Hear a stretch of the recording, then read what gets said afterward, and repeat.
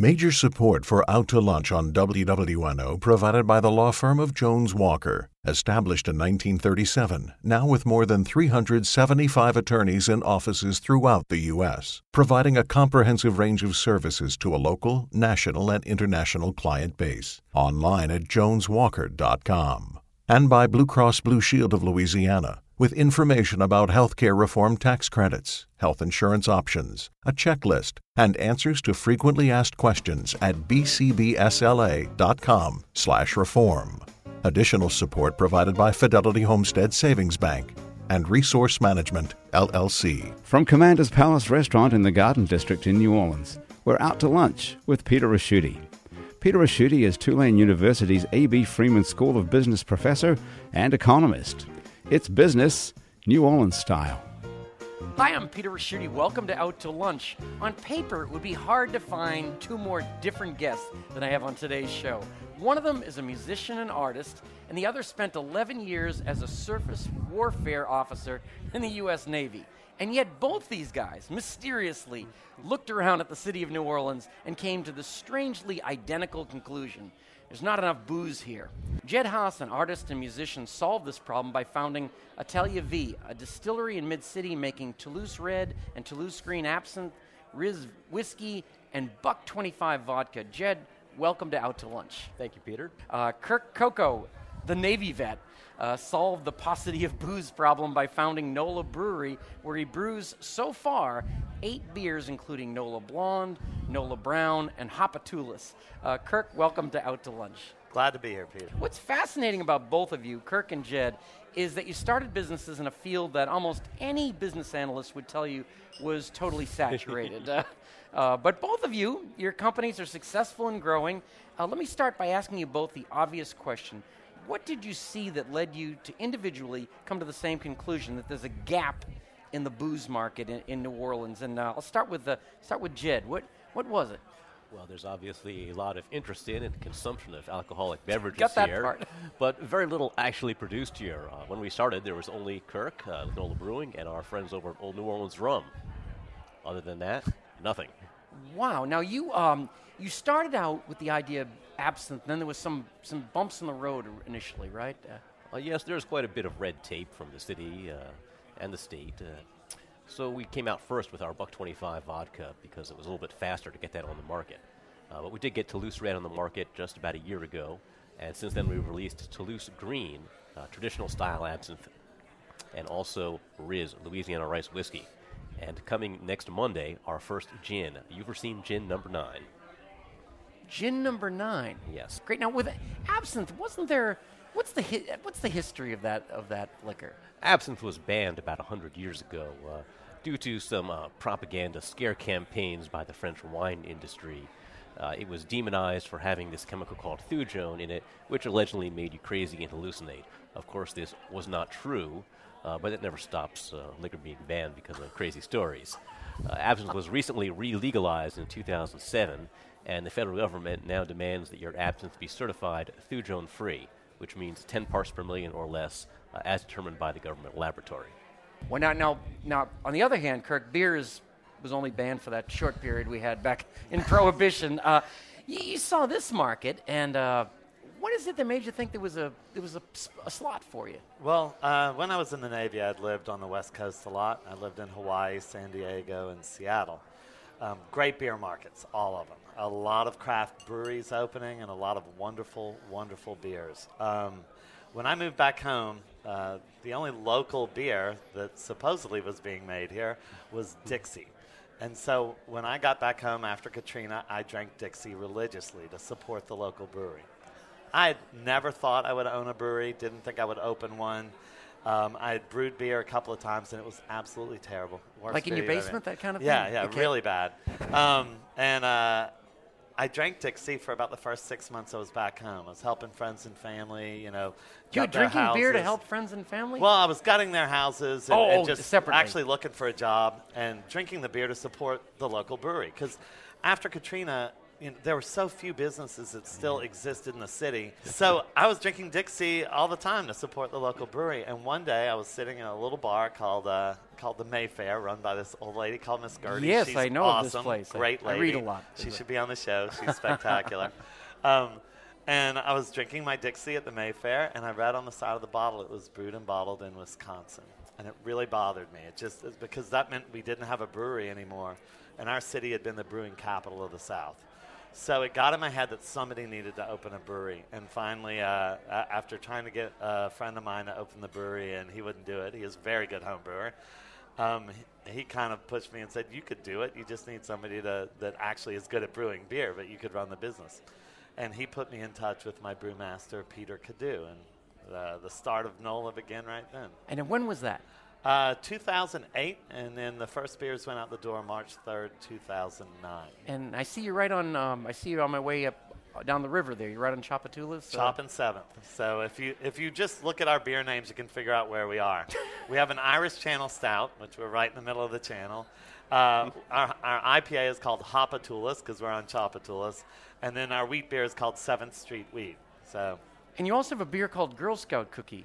Well, let's concerned be real about careful. that one. We have a beer that we serve in the tap room that's nickname is Girl Stout Cookie because it's our stout beer. Oh, I get it. Okay. And it has mint and lactose, which is milk, basically. The sugar's from milk. And then some cocoa nibs in it. And it tastes just like you're eating a Thin Man. So, but if we do put that out publicly, it will not have that name. Okay, all right. The last thing I need is a lawsuit from the Girl Scouts. Yeah, and I don't want to see young females selling this in front of Walmart. This is going to be a little booth. Well, maybe 21-year-old females, right? No, I've got a question to ask you, Jed, about this. The Buck 25. I assume this is a higher proof vodka. Buck 25 is 125 proof. And it's designed for professional use for infusions. If you want to make an infusion or make your own flavor of any kind of liquor, you take, say, some fresh fruit, vegetables, pour Buck 25 on it, and in about 2 days, it'll extract some amazing flavor. This works a lot faster than your standard 80 proof vodka due to the higher alcohol content. Buck 25, of course, is 125. And it's also a reference to one of my partners who's acquired that nickname, as well as the price to ride the New Orleans streetcar. Oh, hey, I would have not put that together. And, so there's a plethora of meaning. And what does it mean if it's a Buck 25? It's 62.5%. 62.5%. Wow. 125 proof. I'm going to be so much more interesting at parties after this show. This is great. Now, plus I wasn't going to really do this to you, Kirk, but I did see that you were named Bachelor of the Month by NOLAwoman.com. Is there a photo spread? What kind of thing is involved here? So there was a bear rug. I don't really like to talk about it. I still feel violated. No, it was, it's... You market yourself for the companies. That's great. Just doing more things for the city. It was a huge compliment. I am not that good looking of a guy. I brew beer for a living, so you can get an idea of what my body shape is. If this was TV, people would really get it. So, Bachelor of the Month. Come with me and you can drink 6-packs all night long. One of the things you both offer is, I don't know if it's tours or tastings. You both... How does that work? And is that a good marketing plan for you guys? Yes, we have some weekend visiting hours every weekend from 10 to 4, both Saturday and Sunday, where we invite visitors to come visit us in the distillery.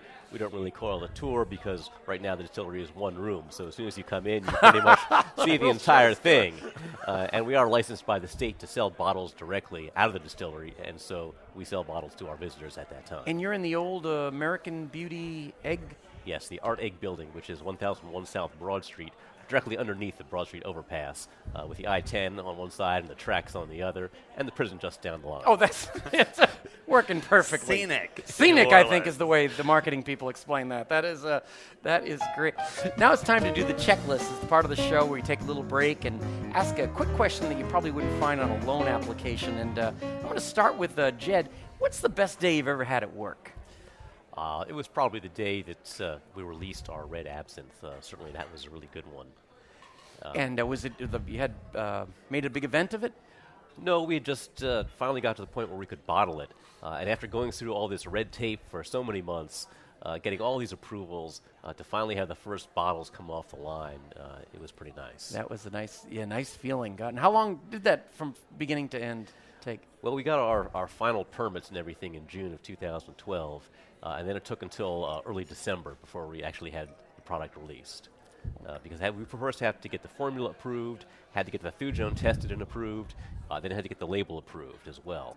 And what do you do and let me just ask you, when you talk about that best day, had you lined up all the distribution before that? I mean, they started to think about where this was going to go? Absolutely. In fact, as we were in the process of applying for our permits, the state suddenly changed all of its requirements and decided that you had to have a contract with a distributor in advance. Never mind that you didn't have a product yet and weren't fully licensed, but you had to have a contract with a distributor saying that they would buy your product, which, of course, did not Whatever yet the heck that exist. was. So we managed to get that done and satisfy the ATC and got it all together.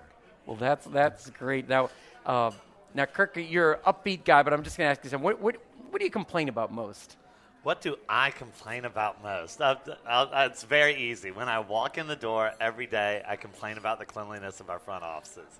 There's everybody in my office right now, if they're listening to the show, they're probably laughing their ass off right now. I come in and the first thing I'll say is, the table's all messed up. What if somebody was coming in here? There are no flowers on the table. Let's have this place looking nice if we're going to have a meeting. Did somebody sweep here? Somebody take the garbage out? So I'm ridiculous about that. It probably drives them all nuts because they're like, we're making beer. Come on, lay off. We're brewers here. That's right. There's Little barley's going to get spilled. I think it's important to have a professional look, throughout the entire brewery because when people come, they associate that with how good your product's going to be. And if they see a dirty office or whatever, they're going to think, these guys don't know what they're doing. They're just messing around. And we're very professional. It's all about the beer at our brewery. Number one on our list every day, beer. Having visited NOLA Brewing, I can concur with that sentiment. And you guys, by the way, you guys knew each other. Oh, yeah. And they came to us. Of course, we had started a little bit earlier than us. Oh, thank you. When they were getting ready to work up, they came and talked to us, and hopefully we were helpful to them. Yes. I like to think. I strongly encourage everyone to, if you're starting a business, go to people who are already doing that business and ask for assistance. Now, some people won't be nice, but most small businesses have been where you are and want to help you do well as well. So they came to us, and I think we were helpful. And we became friends from there. And plus, some of his partners I know just through social, networks also. So it's a very small city, New Orleans. It's the biggest small town in America. if you walk outside, odds are you'll know 8 people passing you on the street. It's not like you're in New York. Now, when you talk about that, that's something we hear quite a bit from people like in the business incubators saying that the great thing about New Orleans is that people do help each other out in these businesses. It's certainly friendly competition, but people want to see the other guy succeed. Well, exactly. Other businesses doing well means that they'll be consumers of your business. Again, it's a small city. You want everybody at a job and making money, or else I can't sell beer and he can't sell liquor, and and then nobody's having fun. And who wants that? Yeah, exactly. Now it's time to do our Pay It Forward section, which I really like. And it's where we ask our guests to generously use their experience and expertise to help an entrepreneur with a new business. Today we're talking about a new business called Your Nutrition Delivered. These guys are off to a good start. They were the winner at the Idea Village's 2013 Big Idea Competition. Your Nutrition Delivered prepares healthy meals tailored to a client's personal requirements and delivers them. The initial business plan here was to get individuals to sign up online. Now the company founder, Eric Frank, is considering a totally new approach. As part of healthcare reform, new federal regulations allow employers to reduce their contributions to employees' premiums by up to 30% for employees who participate in a workplace wellness program, even if they don't improve their health.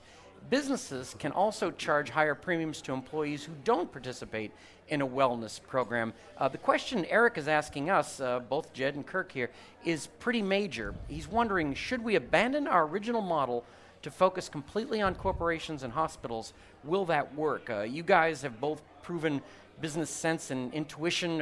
What's your feeling on this one? Maybe we'll start with Kirk. Okay. First off, I think he needs to deliver beer for this product. I think that would be great. Absolutely. But let's pass that one up. I think that he needs to at least keep the core that he started, because I think he has a great product. I've had his food. It's wonderful. And if you're trying to get healthy, having it delivered to your house is real easy. If he wants to branch into this, if it's a potential way to bring in new customers, certainly do it. But don't give up your old plan. That plan has gotten a lot of customers already in this city. It's gotten me to eat his food, and I think it's spectacular. By the way, the Idea Village program that he was in is something very unique about New Orleans, where you have a bunch of entrepreneurs that come together and help other entrepreneurs get their business up and running successfully. And it's something that I'm a part of, and I think it's great. And you are a mentor for the 2014 season, I am. right? I'm a mentor. And just to kind of tell you how friendly this city is, one of the companies I'm mentoring is a brewery that's starting up in the city, and I'm helping them get up started, get their product out on the market. And then once they're competing with us, we'll have a little friendly competition. At the end of the day, we'll drink beers together. I love the way your stories end. That's what I like. And what do you? It all ends with cocktails or beer. Yeah, you're drinking wine, cocktails, or beer at the end of every story I have. Now, what do you think? What's your advice? Well, it sounds like they're talking about a pretty big pivot going from a business to consumer down to a business to business thing. So obviously their sales and marketing strategy will probably need some adjustment, and they'll need to think about that in their process. Now, one of the first things and things that I always advise for any type of business plan is always to do a competitive analysis, shop the competition. In fact, I was aware of a company that is in exactly the space that they're describing with their pivot, which is a company called Zero Cater out in California. They've achieved a bit of notoriety on the internet due to the fact that they went through Y Combinator, which is one of the top incubator programs in the country. In fact, some people say it is the top incubator program in the country. So I would advise them to shop the competition, see what Zero Cater is doing. If they have someone who's out in California, have them use the Zero Cater service, see what they do, trying to figure out what their business model, financial model is, and see if they can actually replicate that or if it makes sense for them. That's a very, very good advice on that. See, that's the way you would look at your competition, right? Just go out and drink their beers, and you'd go over and drink their vodkas and such. Absolutely. Yeah, my whole purpose at my company is to make the best beer possible. We have a priority list. It's real short. It's 4 things, and top of the list is beer. Second on the list is my team. So if whatever decision I'm making, this is the list I go through. What's best for the beer? If it's good for the beer, we do it. If it's bad for the beer, we don't. If it's neutral for the beer, then what's best for the team?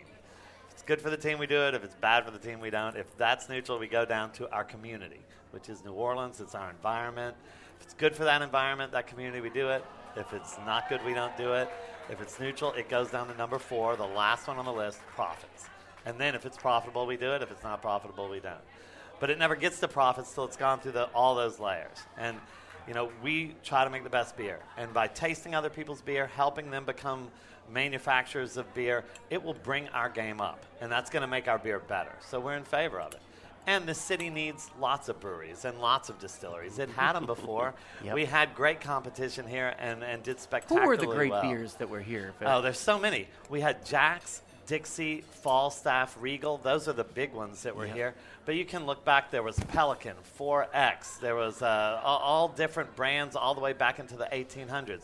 The New Orleans Brewing Company, their building is 7 blocks away from where my building is. It's the first building that used actual refrigeration in the United States. And it was to refrigerate beer so that they could make lagers, which is amazing. Wow. Right there in the 1890s on Jackson Street. You can drive by it any day you want. It's still there. At some point, actually, in the past, I can't give you any distillery names, but there were enough distilleries in New Orleans that there was a New Orleans Absinthe Manufacturers Association. Like an absinthe OPEC? Something like that. Really? That's amazing. Yes, I think there were 3 or 4 of them. And when would that have been, like, roughly? Early 1900s. Wow. That is that amazing story. And Southern Comfort is as a New Orleans liqueur that was invented here. It's made in Kentucky now because all the distilleries moved over to Kentucky for several reasons. But one of the biggest is that when you were in New Orleans back then, you were getting taxed at such a high rate that it was worth it to pick up your whole business and move somewhere else. What you find now is a New Orleans that's changing and is becoming more business friendly and is encouraging businesses to start, and hopefully we'll draw some more of those businesses back towards our base. You know, one thing I just wanted to close with is that you two are not the first people that have said that profit shouldn't be the number one motive in starting a company, that it'll come. I remember John Kerner was here talking about when he nationalized, really pushed out Barks Root Beer, said the same thing. So I think you're on to something. In fact, I could cite a sort of similar priority list to what Kirk mentioned. Certainly the product is extremely important to us, and for me, the team is also very, very important. That's sort of one of the number one factors in any business, whether you'll succeed or fail, is whether your team is good and works well together.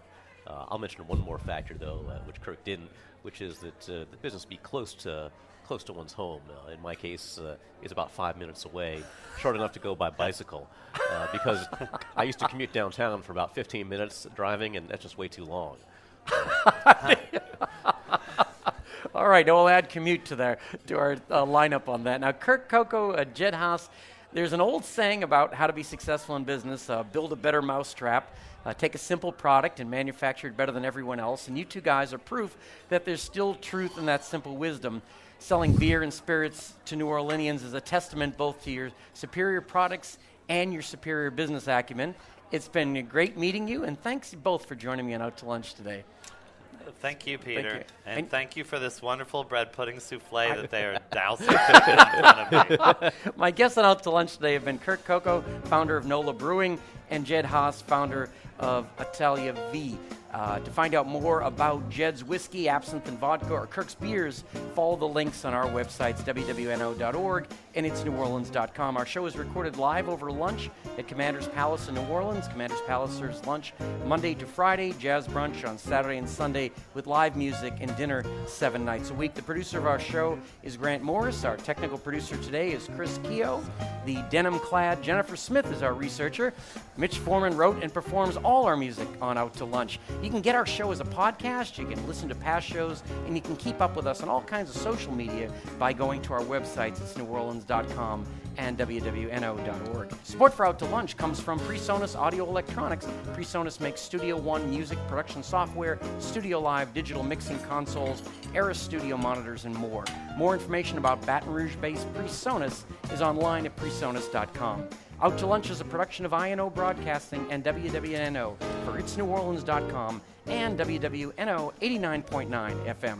I'm Peter Raschuti. I look forward to meeting you again next week for Out to Lunch around the table here at Commander's Palace. Till then, be well, be safe, be happy. Bye-bye. Major support for Out to Lunch on WWNO provided by the law firm of Jones Walker and Blue Cross and Blue Shield of Louisiana. Additional support comes from Fidelity Homestead Savings Bank and Resource Management, LLC.